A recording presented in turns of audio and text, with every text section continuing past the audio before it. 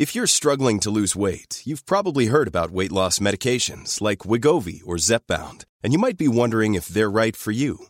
Meet PlushCare, a leading telehealth provider with doctors who are there for you day and night to partner with you in your weight loss journey.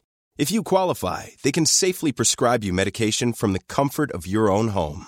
To get started, visit plushcare.com/weightloss. That's plushcare.com/weightloss.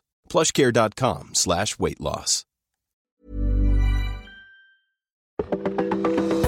Welcome to This Date in Weather History for Monday, November 8th. I'm AccuWeather.com's Evan Myers. The history of weather observations and weather information in North America is certainly older than the arrival of Europeans to the Western Hemisphere.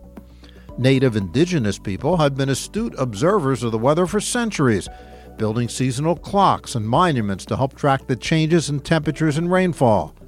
Native peoples across the southern part of what would become the United States were prodigious farmers and relied heavily on seasonal pattern.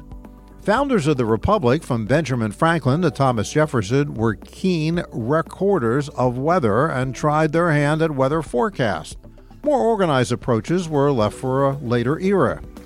Starting in 1849, Smithsonian institutions supplied weather instruments to telegraph companies and established an extensive network of observations.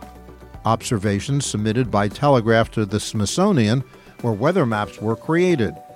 By 1860, 500 stations were making regular observations. In 1869, the Telegraph Service, instituted in Cincinnati, began collecting weather data and producing weather charts. The ability to observe and display simultaneously observed weather, though, through the use of the telegraph, quickly led to initial efforts toward the next logical advancement, the forecasting of weather. However, the ability to observe and forecast the weather over much of the country required considerable structure and organization, and that would be provided through a government agency. In 1870, a joint congressional resolution requiring the Secretary of War, and I quote, to provide for taking meteorological observations at military stations in the interior of their continent and in other points in the states and territories, and for giving notice on the northern lakes and on the seacoast by magnetic telegraph and marine signals of the approach and force of storms, end of quote, was introduced. Congress passed a resolution on February 9th of 1870. President Ulysses S. Grant signed it into law. A new National Weather Service had been born within the U.S. Army Signal Services Division of Telegrams and Reports for the benefit of commerce that would affect the daily lives of most of the citizens of the United States through its forecast and warnings for years to come.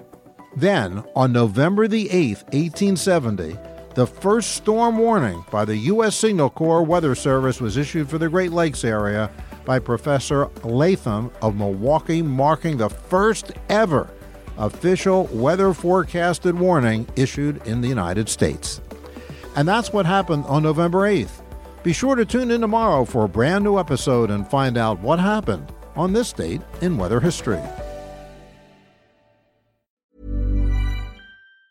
Mom deserves the best, and there's no better place to shop for Mother's Day than Whole Foods Market. They're your destination for unbeatable savings, from premium gifts to show-stopping flowers and irresistible desserts. Start by saving 33% with Prime on all body care and candles. Then get a 15-stem bunch of tulips for just $9.99 each with Prime. Round out Mom's menu with festive rosé, irresistible berry chantilly cake, and more special treats. Come celebrate Mother's Day at Whole Foods Market.